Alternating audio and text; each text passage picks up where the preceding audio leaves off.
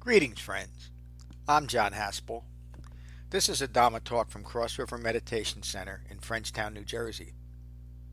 If you find benefit from this talk, please support the restoration, the preservation, and the presentation of the Buddha's Dhamma with your donation at becoming-buddha.com. Thank you. Peace.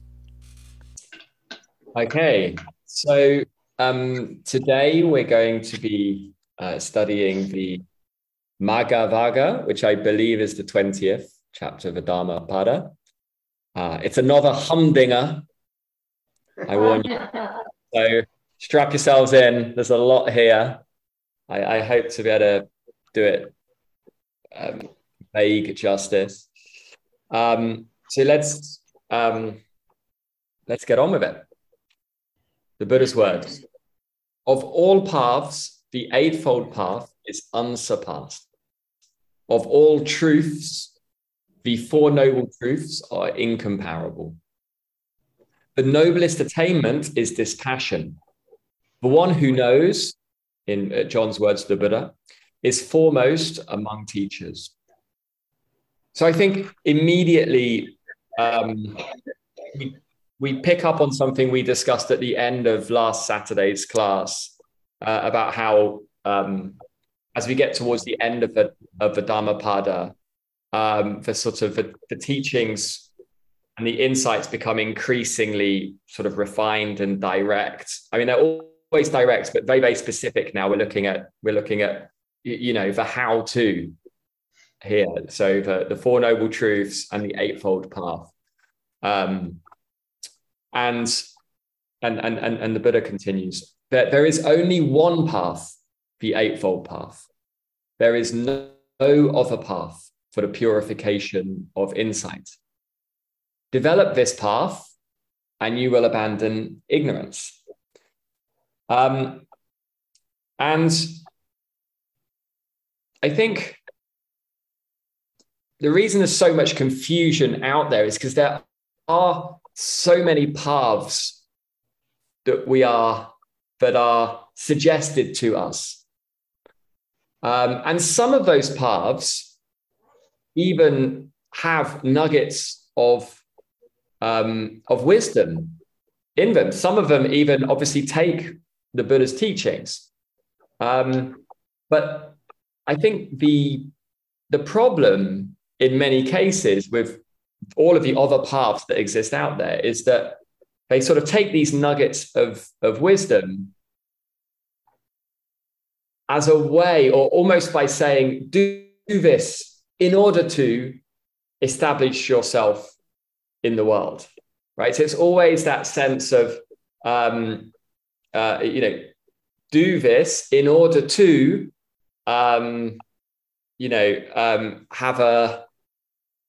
have a kinder existence in a future life, or in order to find success in your career, or in order to find a happy relationship or marriage or whatever it might be. And I think that's why there's so much confusion out there, because there are lots of paths and there are there's lots of interesting insights that many people who have lived on this earth have given, but there's no path like the Dharma. There's no path like this path in terms of, as the Buddha says here, the purification of insight. The Eightfold Path is the path leading to the full understanding and cessation of suffering. Now, if we were to ask the world, how many people want to end their suffering? I'm sure everyone will say, yeah, I don't want to suffer. The problem, though, again, is that most of us, we don't want to suffer, but we also want other things. So again, coming back to that sort of confusion around the teachings, it's like, okay, I don't want to suffer, but I also want to attain this, or I don't want this to happen. So there's that sense of having your cake and eating it, right? Whereas the Buddha's teachings are just saying, no, if you follow this path, this is how you'll end suffering. Everything else you have to let go of. And I think that's what so many of us in this world, myself included at times, have struggle with, right? Because we want to end suffering, but on certain conditions. As long as we get what we want. The Buddha's words, I have made known the path I discovered for removing the thorn of craving. So this is the sort of, but also thorn, right? That thorn of craving that often sort of afflicts us or tempts us. The awakened ones describe the path, but you alone must walk. Those well concentrated who walk this path are released from the bonds of Mara. And so Mara, I said earlier ignorance, but Mara and ignorance, I think, are sort of one and the same thing. If you like, Mara being a metaphor for ignorance. And this sort of theme of concentration and the importance of concentration comes up here, and it comes up a little bit later as well. And I've just in the last week myself just realized or been reminded of how important concentration is. And it's the concentration is what provides us with that moment, that opportunity for insight, that opportunity to let go of craving or aversion. And one of the things I do every so often now is I leave the home, and I did it this afternoon. Actually, I went for a walk around where I'm staying, Singapore, and I went on the metro, and I left my phone at home. And I'm just so curious every time I do it, because I get in the subway, and then I must look a bit of a creep, because I'm kind of looking over everyone's shoulder, figuring out what they're doing with their phones, because everybody, I'm regularly sort of checking, what are people doing when they're left to their own devices, and they're every single, like 90% are on their phone and just swiping, or just going from one distraction to the next, to the next, to the next, to the next. And it really sort of hits home every time I observe it, just how difficult it is to be well concentrated in this world. And of course, I can be that person as well that's caught in their phone and is distracted by it. It's just the fact that when I leave it at home, I realize it's easier to observe that in others. And of course, this was an issue in the Buddha's time. I wonder if concentration was such a challenge back then as it is today. But then I feel that they may have had other challenges. It was a pretty sort of brutal world back then, wasn't it? So I'm sure there were other things that were taking away people's concentration. But anyway, that's the world that we live in, and I think the importance of getting our digital habits under some form of control is so crucial if we're to make progress on this path. Okay, continuing with the Buddha's words. Understand this. All conditioned beings that arise will pass away. So I think by all conditioned things, I'm not sure if I said that first time, that arise will pass away. So I think here, all conditioned things, we're referring in particular to the thoughts and feelings that we have and that will pop up constantly in our lives. Understanding this, the disciple ends clinging and turns away from disappointment. This is my path to purification. Understand this. All conditioned things are not self. Understanding this, the disciple ends clinging and turns away from disappointment. This is my path to purification. So this idea of not self, I think, is talking about the fabricated views that we create and that we create of ourselves and of others. You know, it's what I hope I am, and it's what I hope you think I am as well, right? Like that is the sort of fabricated view that we have of ourselves. And it's also, if I were to reflect on all of the things in my life that have caused suffering, the most suffering, all of them have one thing in common, which is that I wanted to control them. I identified with them and I wanted to control them. I wanted them to be a certain way, and I never could. And this is why it caused so much suffering, because it's not self. You can't control. This is not me. It's not mine. This is not what I am. And as such, these things are going to be out of our control. And I think there's that delusion that we insist on being able to control them. The Buddha continues, understand this, all conditioned things are disappointing. Understanding this, the disciple ends clinging and turns away from disappointment. This is my path to purification.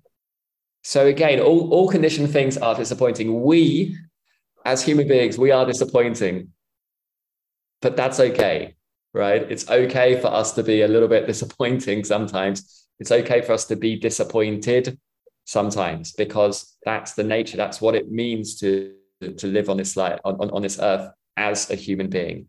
It's inherent in our nature.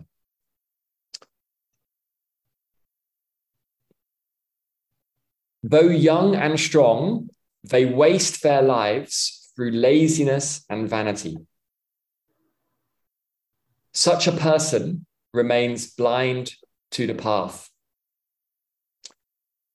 So yeah, just a quick comment on the young and the strong. I thought that it's interesting that you know that he sort of alludes here to youth in particular, and this idea that people have everything. They have everything at their disposal, right? When we're young and we're strong, and yet perhaps at that age we're even more prone to, we want to establish ourselves in the world, right? We want to establish our ego in the world. We're even more clinging to that. And perhaps when we get a bit older, the reason we don't have all that many people in their 20s in the Sangha is perhaps because we've done that already, right? We've tried to we've tried to we've bought that line, and it hasn't really paid dividends for us, right? We've tried to establish ourselves in the world. We've tried to get satisfaction through many other things, right? We've tried clinging to so many things, and yet somehow it hasn't quite been as satisfying as we thought it would be. And so that's why we're drawn to these remarkable teachings. At least that's probably my take on it. Be interested to hear your thoughts later. A person well concentrated and mindful of thoughts, words, and deeds avoids hurting themselves and others, purifying themselves through the Eightfold Path, they complete the path taught by this great sage. Wisdom rests on jhana. Without jhana, wisdom fades. I have known these two paths, one of progress, one of decline. Develop jhana and increase wisdom. I love these two really short lines at the beginning here. Wisdom rests on jhana. It's so clear. Without jhana, wisdom fades. And that jhana, that concentration is so fleeting, isn't it? And again, I can just think of, I've been sort of reading this sutta a few times this week, and I've noticed how concentration has come and gone throughout the week. And I know I've noticed also how that has affected me. My concentration has been with me in some, I mean, nothing too catastrophic, right? But in some slightly darker moments of the week, I've had concentration and it's been okay. And then I've had some like joyful moments this week, but I ended up losing concentration and I ended up suffering as a result. And it just hit home how fleeting concentration is. But the most important thing is that I know it's been there. So I've had moments of concentration, I've had moments of jhana, and that's all I need to remind myself of the power of this practice and the potential for awakening that we all have. And it just keeps me motivated. I just have to keep doing the work and be a bit more concentrated on a more regular basis as much as I can. And okay. Cut down the forest of craving and the underbush, but not the tree of truth. The forest of desire brings fear. Clear cut desire, fear, and delusion. Dispassion is nibbana. So dispassion might not make you a millionaire, right? Not like all of these other philosophies and paths out there that say, end suffering, but also chase some dream, or, cling to this, that, or the other. But dispassion can bring nibbana, which is liberation. And surely there's nothing more worth working towards and aspiring to than that.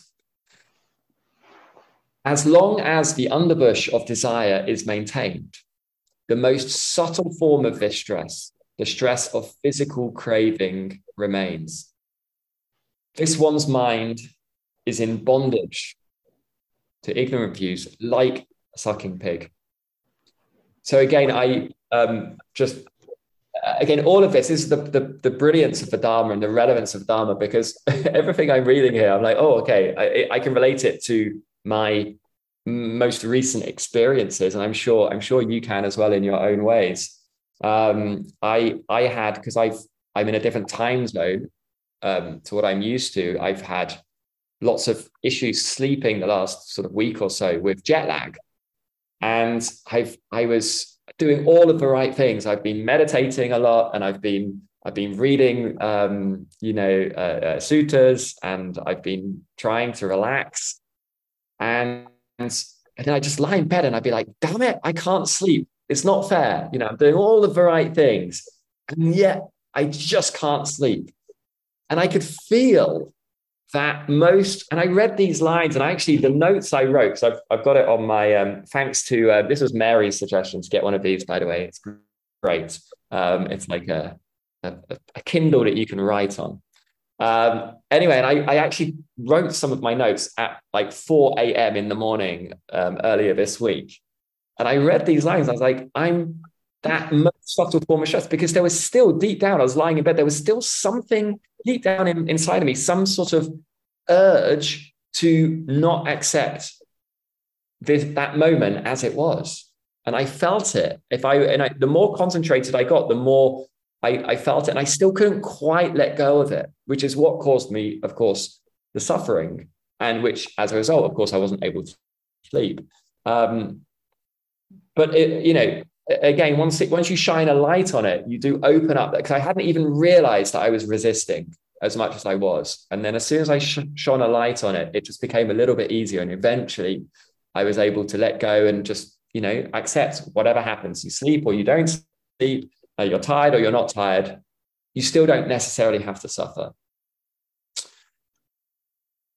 Abandon craving as one would remove an autumn lotus.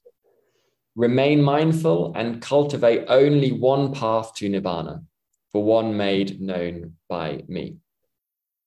I must confess, I don't quite understand the reference to the autumn lotus, but maybe later on, if someone wants to clear that up, they can. The fool plans for the seasons while ignoring the danger of living death. So I think this comes back to, again, the urgency that we were talking about last week, right? This, in the kindest, gentlest way possible, we should, we have an opportunity, we have an opportunity to really take this seriously and to awaken. It's worth putting the effort in. It's worth showing right effort. And I think the Buddha here is reminding us of that urgency. It's now. It's not next week. It's not on retreat in a month's time. It's now, right? Death carries away the person clinging to worldly entanglements, just as a great flood carries away a sleeping village. Yeah, again, brilliant. Don't sleepwalk through life. No friends or family can save one from death. The wise understand and hasten to clear the path to awakening. And that's the end of the sutta. Thank you, Tom. All right, so let's go round the room. I think, Brian, you're first up. Thank you, my friend. Yeah, there's a lot packed in here. I guess the thread that was coming out to me that I was pulling on was the relationship between dispassion and concentration.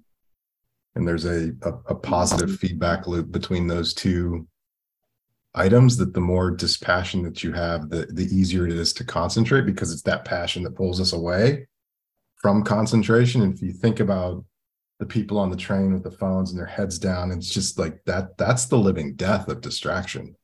Yeah. It's like living in a zombie apocalypse. Like I've said that before. It's just, it's tragic.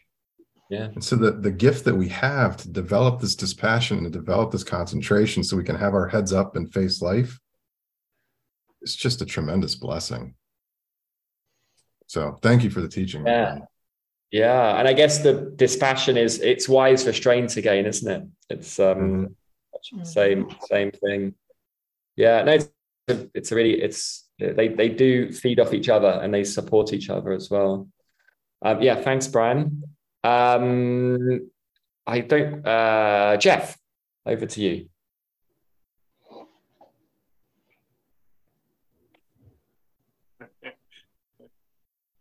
As I learned how to operate.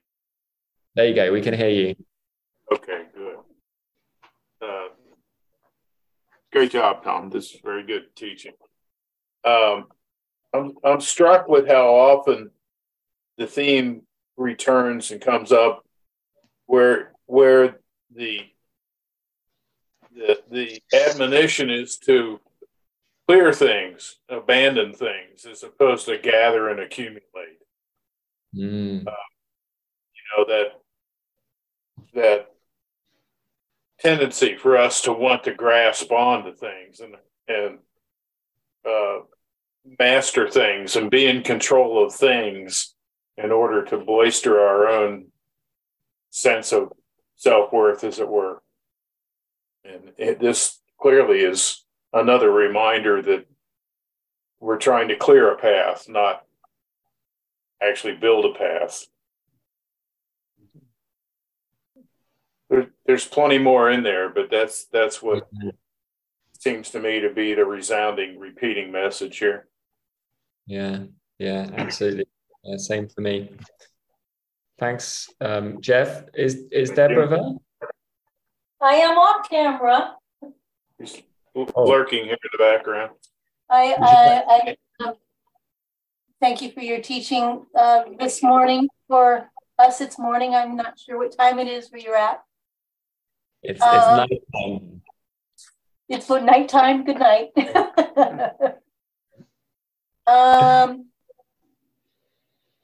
Abandonment, like Jeff was talking about. I just got through abandoning school for the year. Oh, congratulations. Very happy about that. There was a lot of dukkha, and I'm glad that dukkha's over.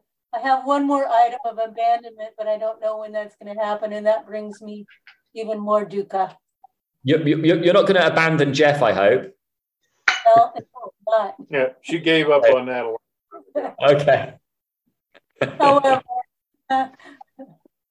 we have a path that we're clearing in order for that dukkha to be abandoned. So thank you for your teaching, and sleep well. Yeah, thank you. Kevin. Morning. Hi, everybody. Thank you, Tom. It was great. This, I don't know, the sutta is so simple and so complex and so deep at the same time. And, we talk about dispassion. It's really, dispassion is calm. And Buddha has often reminded us, we train only for calm. So, and this is the path that can do it. So if we can do that, we can abandon craving. And he just, it's just so beautiful the way it's all written, and you brought it out to us very nicely. Thank you.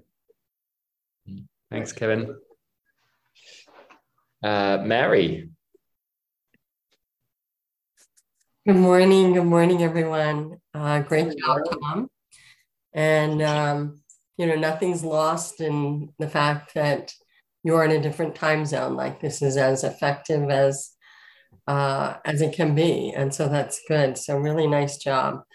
I wrote down wisdom rests on jhana, and if I can come back to that more often. And also the conversation you were having around control, that it's a delusion that we insist on having control, that, that it's obvious in just the saying of that sentence that there will be suffering, just as a result of living in that delusion that you can have control, and that type of conditioned thinking leads to all sorts of disappointment. It makes so much sense, but harder to live for sure. But wisdom rests on jhana. That's what I'm going to take with me for the day. So thank you. Very nice job, Tom. Really nice. Thanks, Mary. Great. Let's go into the room. I can see Zach. Should I or Ram or Zach? Should we go to Zach or Ram? You want to go, Ram?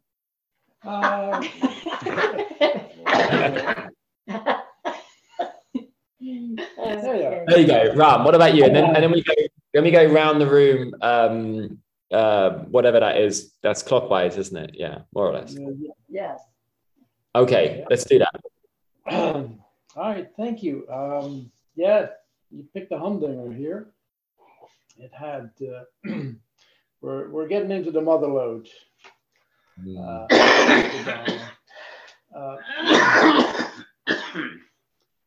The little nugget that popped out at me was that he talked about, cutting down the trees of desire and the underbrush. And I like the underbrush because, we see the the grand desires. You know, I want I want to be this thing in life.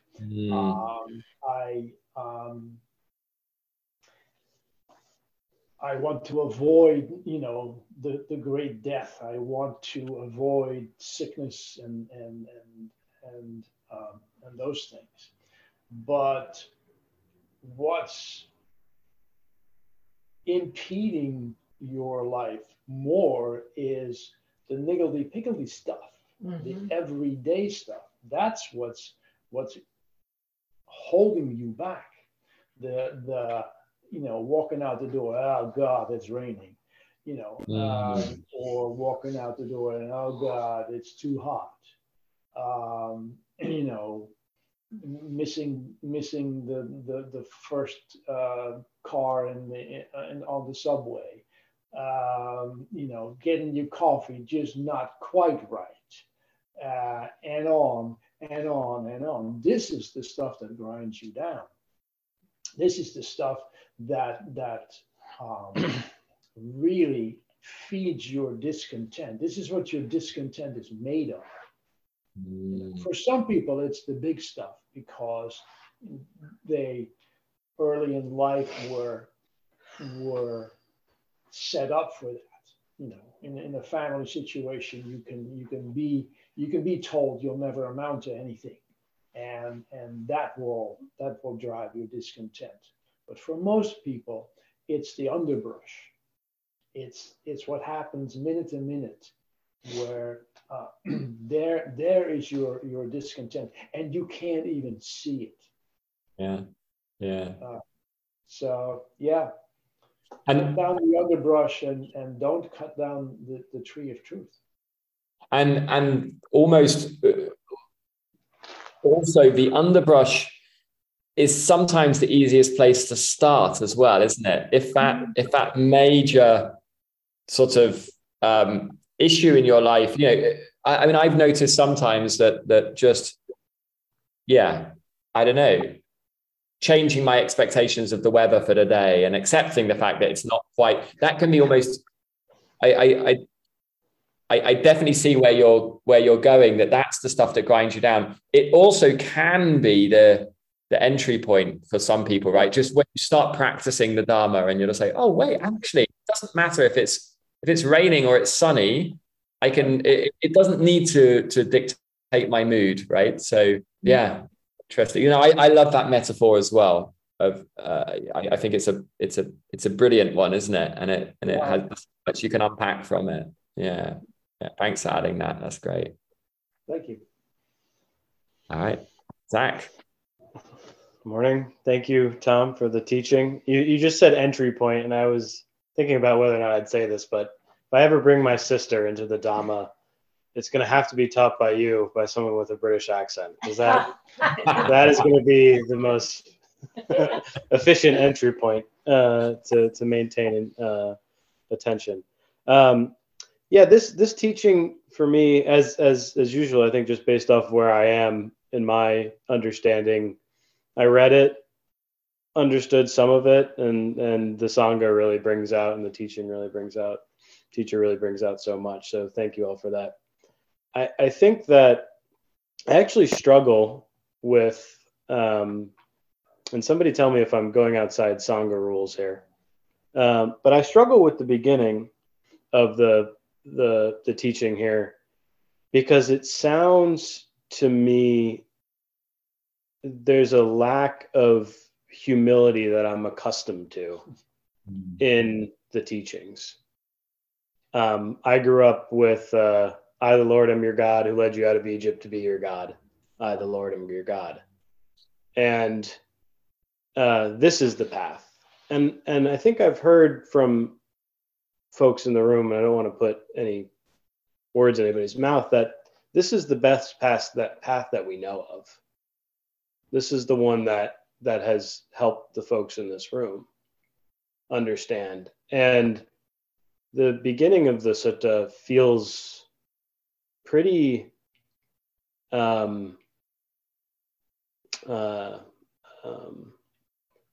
I don't want to say directive, that's not the right word, because I think a lot of this is obviously directive, but it feels almost almighty in a way. And I think the Buddha refers to himself as like the wise sage or the one who knows, whereas I haven't come across that kind of language before. And I think just again, based off of my conditioning and some of the things that I have an aversion to, it hits a different chord than other ones have before. So kind of wanted to open that up if it's for fair discussion. I'm going to pass this over to other people in the room because I think they'll be better qualified to talk about it than me. I guess just the way I interpret it is there's clarity there, right? And I think that the Buddha offers us a lot of clarity in the teaching and confidence that this is a path that works. And I think he needs to communicate that. I feel where it's different, because I also grew up in, for a little bit of context, my family is, extremely religious, and my father's actually used to be a pastor in a church. So I'm very familiar with that language of sort of, the savior. And I feel that the one thing that's definitely missing here, which is super important for me, is this idea of putting the Buddha himself on a pedestal. So he's not saying, like worship me. He's just saying this is a very clear path to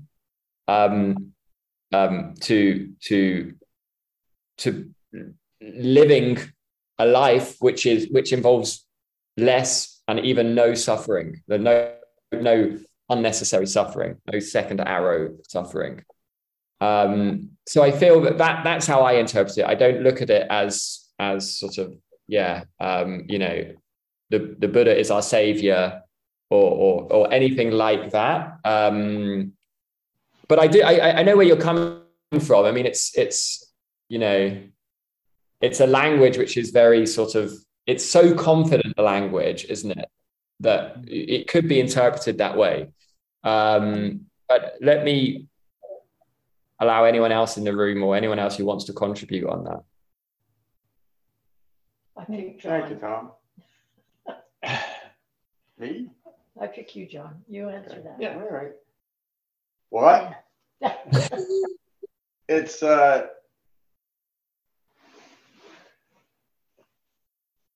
there's a line here that all conditioned things are not self, and it relates to this topic as well.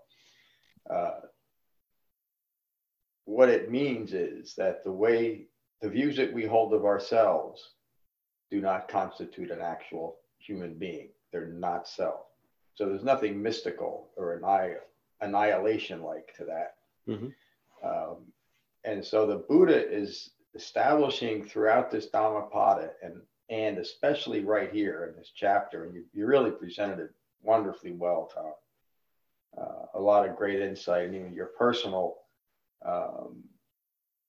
examples were really right on. So the Buddha also says many other times, he says, I do this. He got up off his cushion at the age of 35 and started teaching out of sympathy for others, out of compassion for others. And so, of course, he's going to say, if you really want to awaken, gain full human maturity, you have to focus here. And so you've heard me say that the Eightfold Path is a limiting path. And this chapter speaks directly to that. And Zach and I had a wonderful conversation yesterday. So we live within the framework of the Eightfold Path, but it doesn't mean that we're not in the world. It doesn't provide annihilation, but what it actually gives us is a mindful presence in our life right here, right now. This is the path. This is the view. And this is how I can fully be engaged in my life without having the contradictions and the conflict that comes from living within a conditioned mind, a mind that's conditioned by greed and aversion rooted in deluded thinking. So if I want to awaken, and I remember as I was writing the Restoring the Sutta to what it's likely that the Buddha actually said, rather than magical, mystical things, is, yeah, this is my path.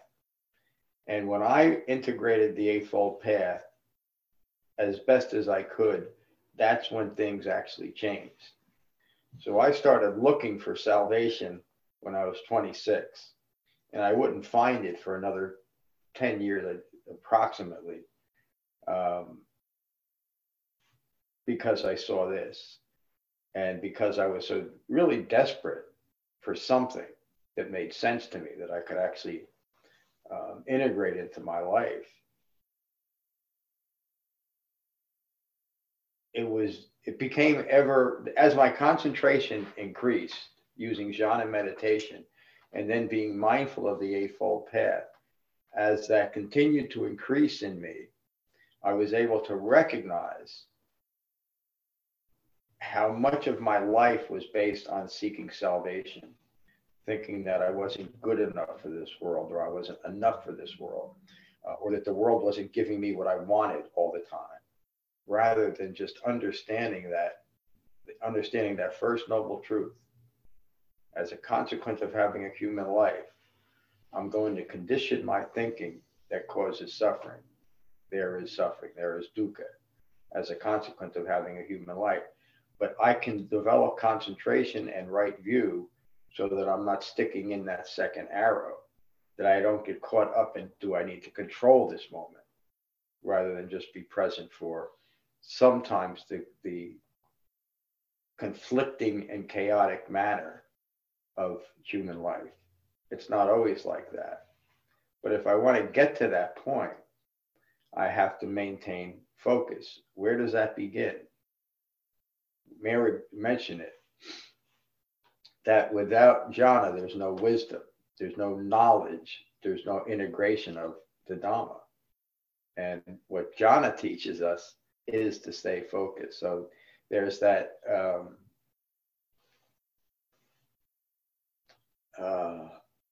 the holistic manner of the Eightfold Path is why it actually works, meaning that this is it.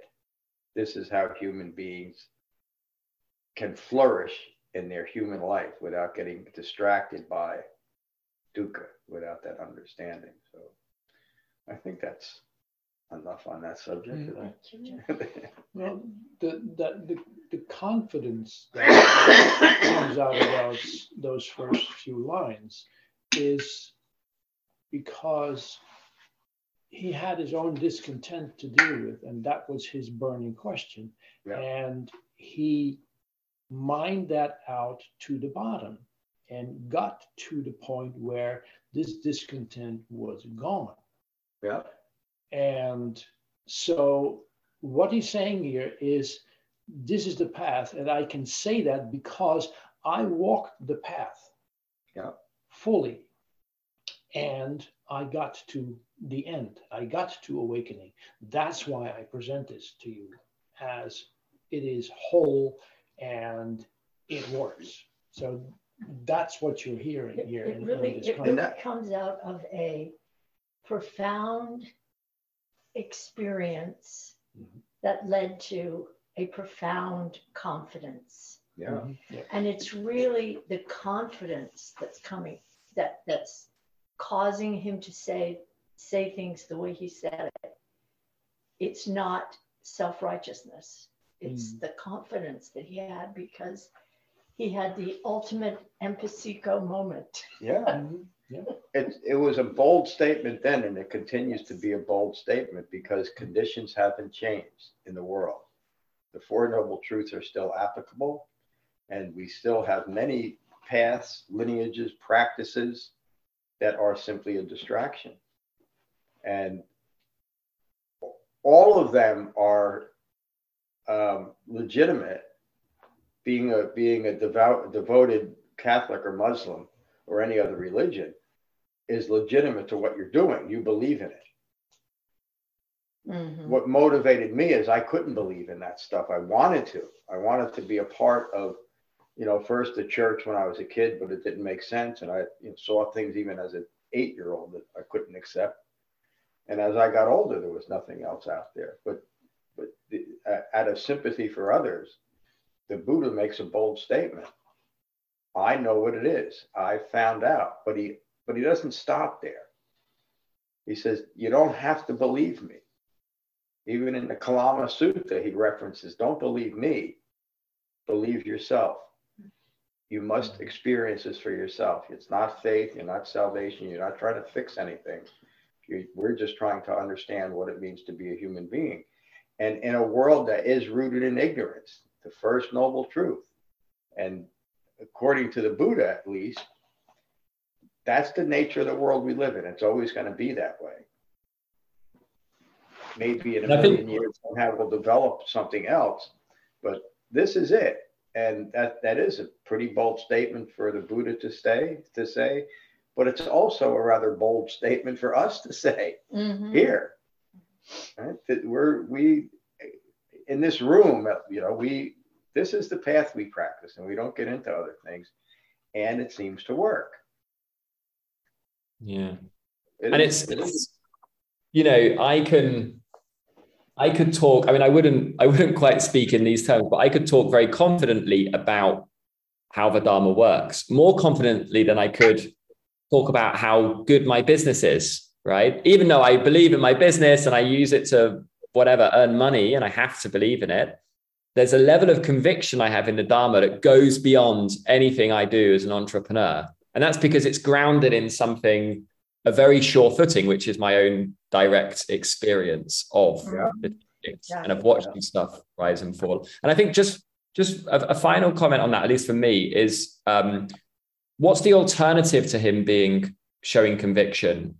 Because there are so many paths back then, just like there are today. If he were to sort of say, well, you can try it and it might work for you, then there's so much out there, aren't there, that would be like, oh, no, wait. They would take the Buddha's wisdom, but then add on, oh, but you can also, have, right? Coming back to that idea, but also have this, right? And so I think that's why he's being so clear on it and saying, no, it really is.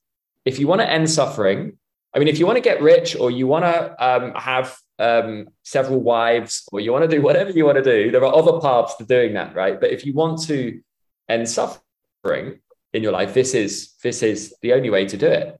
So I think that's what he's sort of trying to get at. But yeah, and I definitely know what you're thinking, and I did have in the back of my mind, because again, I'm brought up, in the UK to be very polite and very kind of supposed to be humble and this, that, and the other. So I read it and I had the same, I was inclined to, or that thought went through my head as well. So it's a great question. Yeah, and just to add a little bit more, it was a great question. Just got a good discussion. This is also a reference to taking true refuge in the Dhamma.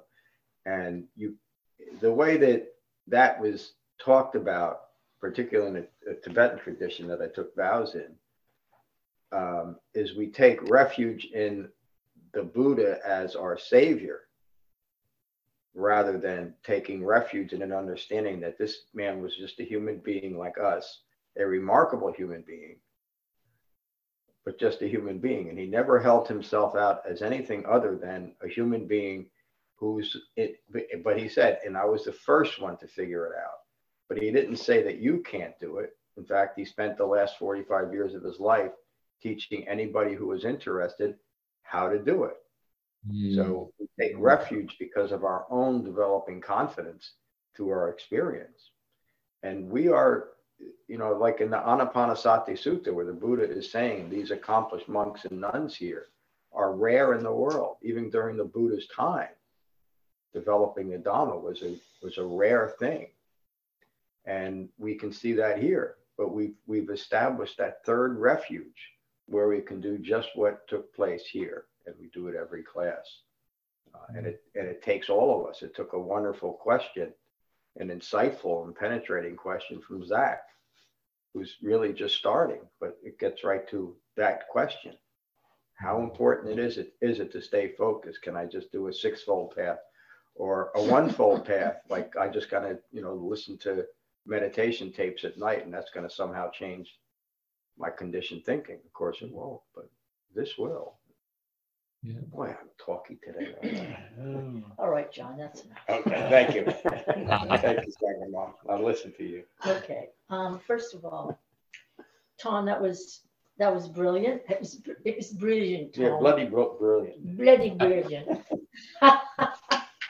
No, I really enjoyed listening to you. There was so much in there. And it resonated with me really beautifully today. So thank you, Tom. Ram, the underbrush. The first thing I wrote down is clinging is in the moment. Yeah. Clinging is in the moment. And the concentration allows moment-to-moment Dhamma practice. The concentration that we try to establish in jhana. And I've been doing this since 2015. And still that concentration is so fleeting. And it's an ongoing effort that is motivated and pushed by empasico moments that you have throughout the day, throughout the week, that keep you, that give you that, you know, that place to go. And when you're in one of those dark places, it seems as though you will not ever be out again. And sometimes, even this happened to me this morning, sometimes you just have to, well, of course, you just have to take a deep breath. And then sometimes I say, oh, maybe I should meditate. But you don't go meditate because you're trying to end something. So what you do is you be with it. It's here now. This is how I feel now. You be with it. And then you're with it for a while. And then you might sit down and take out a sutta and read it. And when that happens, and that right view comes back, it's just amazing. I mean, you know, you're like, wow, this really works. Yeah. And it works because you are doing it. And every time you meditate, you have a good meditation, which I tell you, my meditations have been very spottily good lately, not that great, a lot of distraction. But when you do have a good one, you realize how your mind works and you see your mind work. That's another thing that just keeps you going. It's just like, this works. And I'm a Mormon.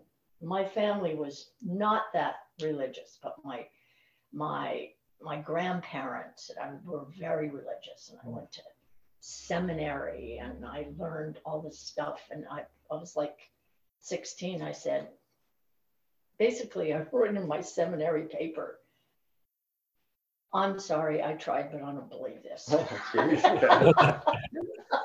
So I guess you weren't accepted into seminary. Well, I graduated from seminary, believe it or not, but that was my final paper. I gave it my best shot. That's an honest thing. Quite a way. But anyway, this I do. This works. This is something that's very wonderful to have in your life. Yes, it's just on the, again, sorry, just on the subject of jhana, we recommend 2 meditation sessions each day as our Dhamma practice, and that you use the recording on the website, because that they're designed to continually reinforce the 4 foundations of mindfulness. I won't say another word for 6 or 7 seconds. Me neither. I'm going to take noble silence next week. It's a good segue to my question, though. So you might have to Here come we back go. and put me on. Thank you, Tom, for the teaching, and thanks everybody for your comments so far. I think what resonated for me as well as a relative newbie to the space was around the line that a bunch of us have picked up so far in our comments are, without jhana, wisdom fades, is the part of the phrase that I wrote down. And my question is, or something that I'm noodling on a lot, is I get how practicing jhana, as John reminds us to twice a day, like helps to cultivate that sense of concentration. But Tom, as you were speaking about your subway ride and just the idea of bringing jhana into your concentration, into the parts of your day where you're not meditating, I was just wondering if people could comment about how you bring that sense of concentration into, oh, I'm at work, or I'm at the grocery store, or the dog's working out of the road. So I'm, yeah. So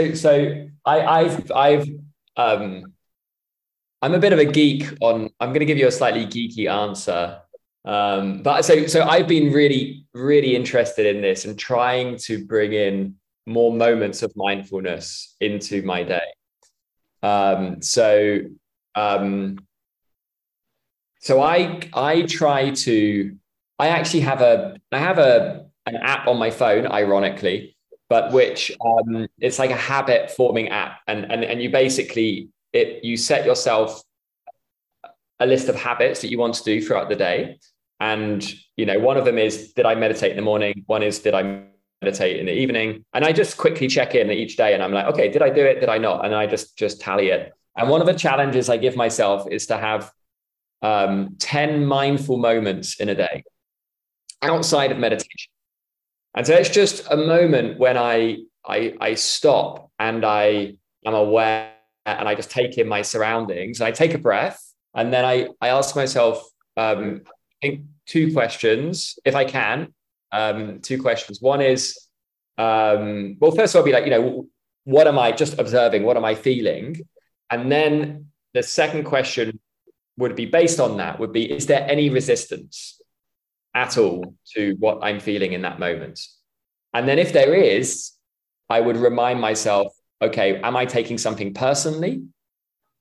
Or am I forgetting that something is impermanent? And then, so those are the questions I ask myself.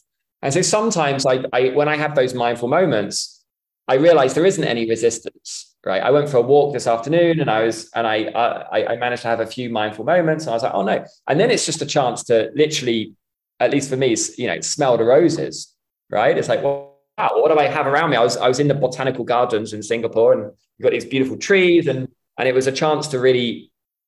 So if there's no resistance, it's a chance to really see the world in vibrant color almost. And if there is resistance, then it's always going to be one of those 2 things. I think you're taking something personally, or you're forgetting impermanence, that everything just comes and goes, and so nothing was, so there'll always be moments of slight dissatisfaction. So that's what I do. So I set myself a target of 10 a day.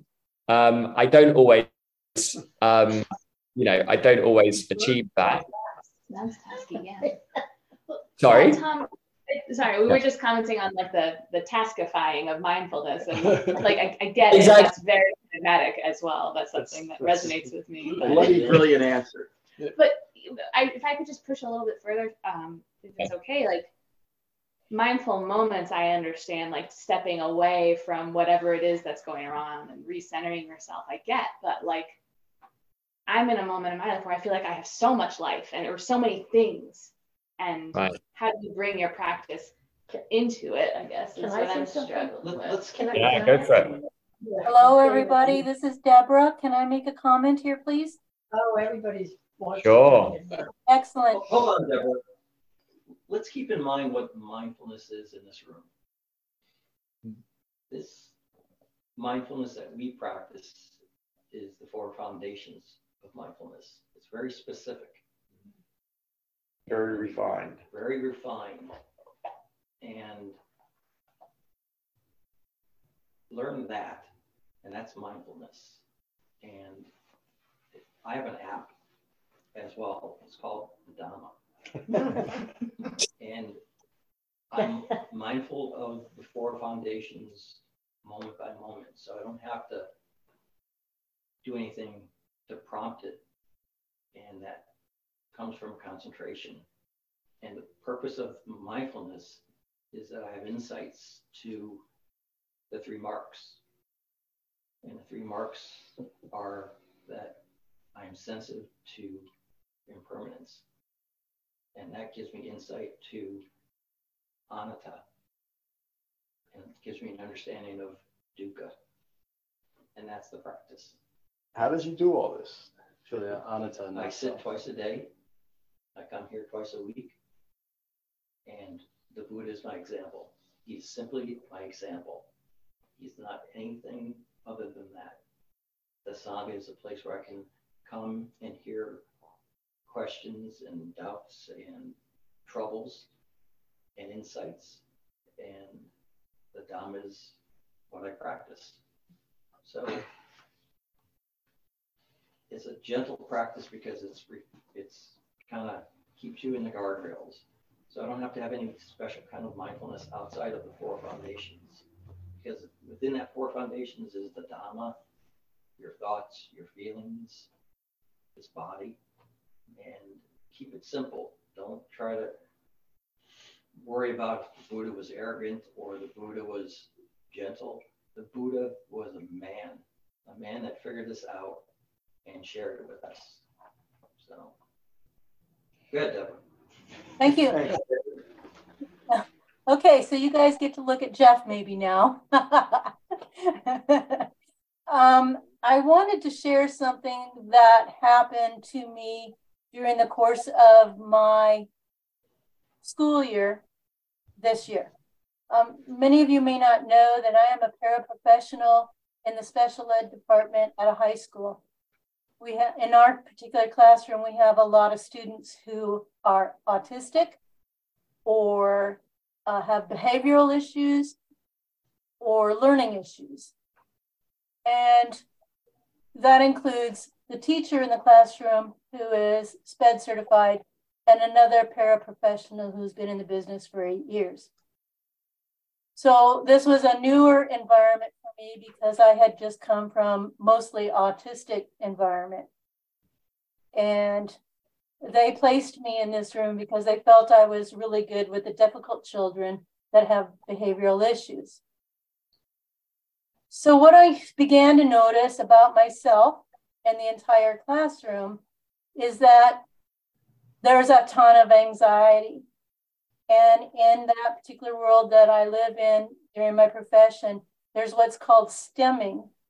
And that's when you might be tapping a pencil, tapping your foot, doing some kind of things that is movement coordinated to keep you grounded.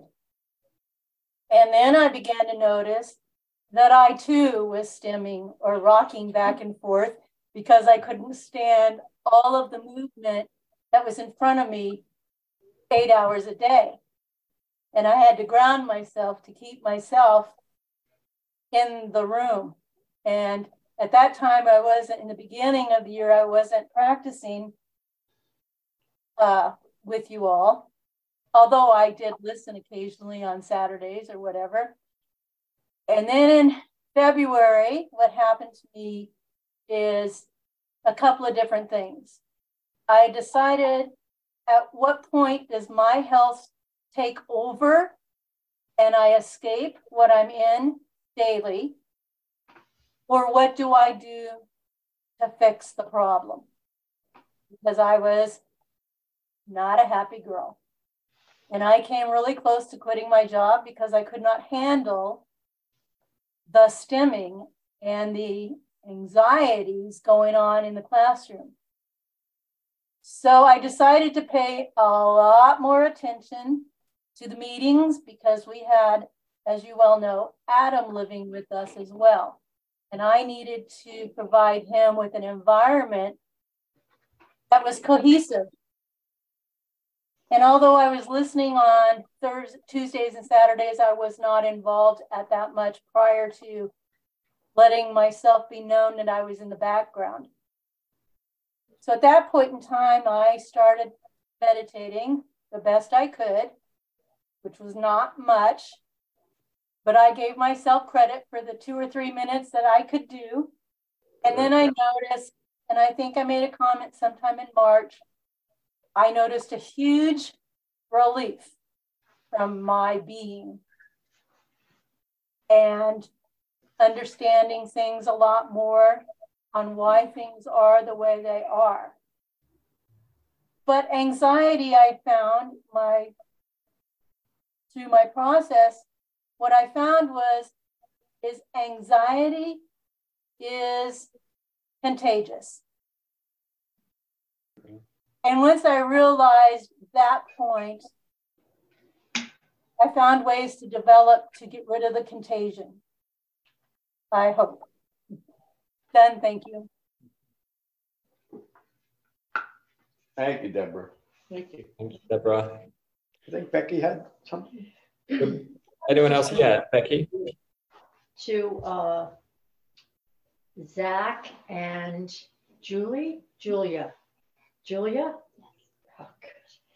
I was just going to say to Julia, you're talking about how do you do this during your day? Yeah.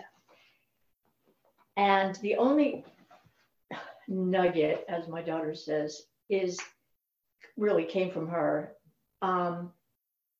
When you're going through your day and something happens that causes you stress, somebody says something, you feel it. You feel something rise up in you. You feel it.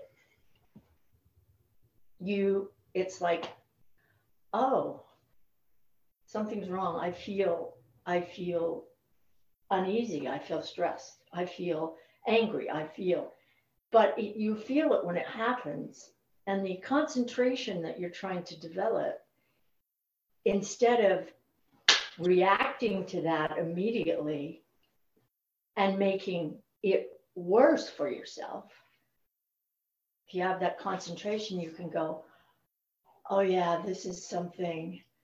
Let me take a breath. Let me try to see if I can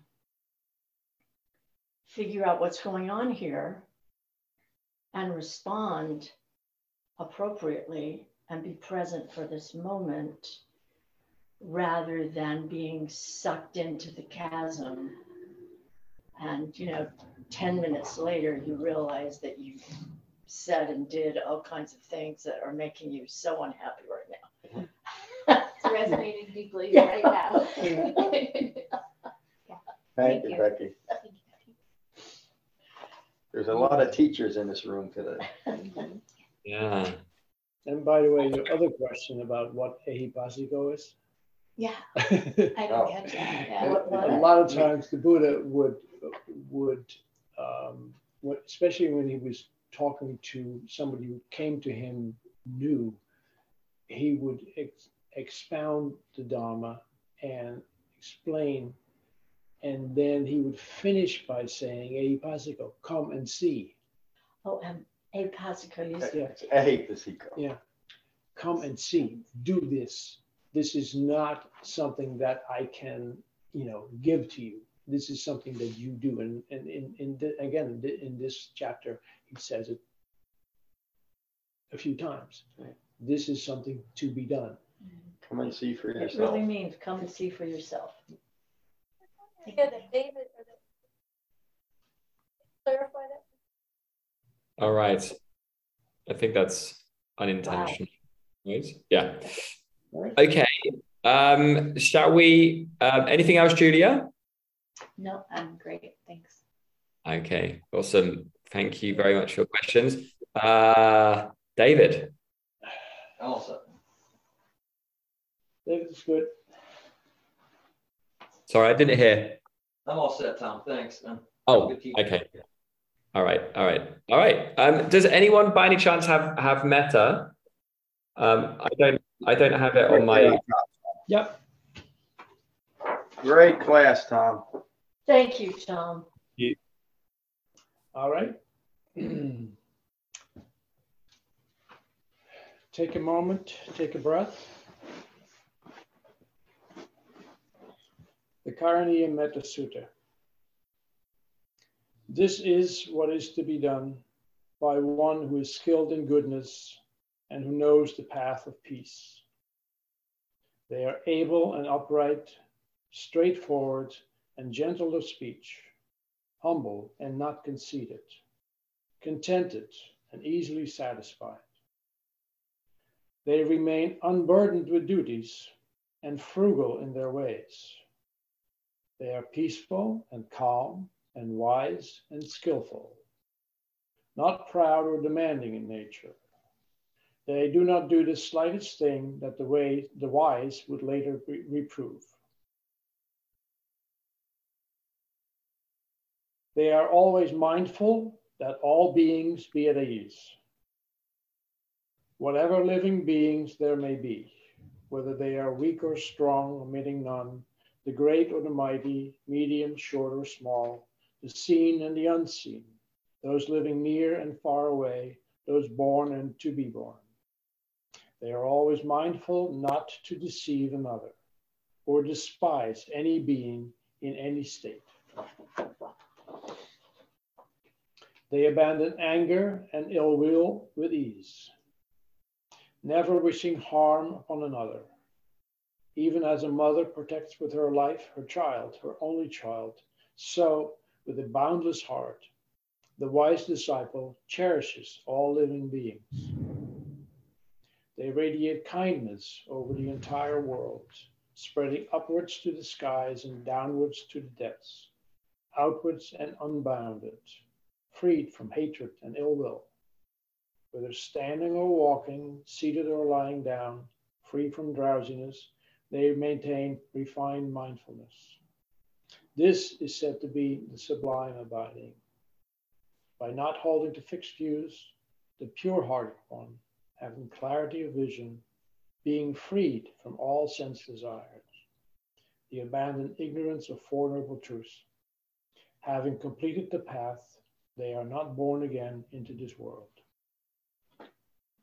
Thank you, Ram. Thank you, Tom. Thank you. See you guys soon. Thanks, Tom. Yeah, one more thing. The Dhammapada is finally published. It's in Kindle format right now on Amazon and a paperback and hardcover. Congratulations, John. Congratulations, John. Thank you for listening. I rely on donations to support the continued restoration, preservation, and presentation of the Buddha's Dhamma. If you find benefit here, please consider a donation at becoming-buddha.com. Thank you. Peace.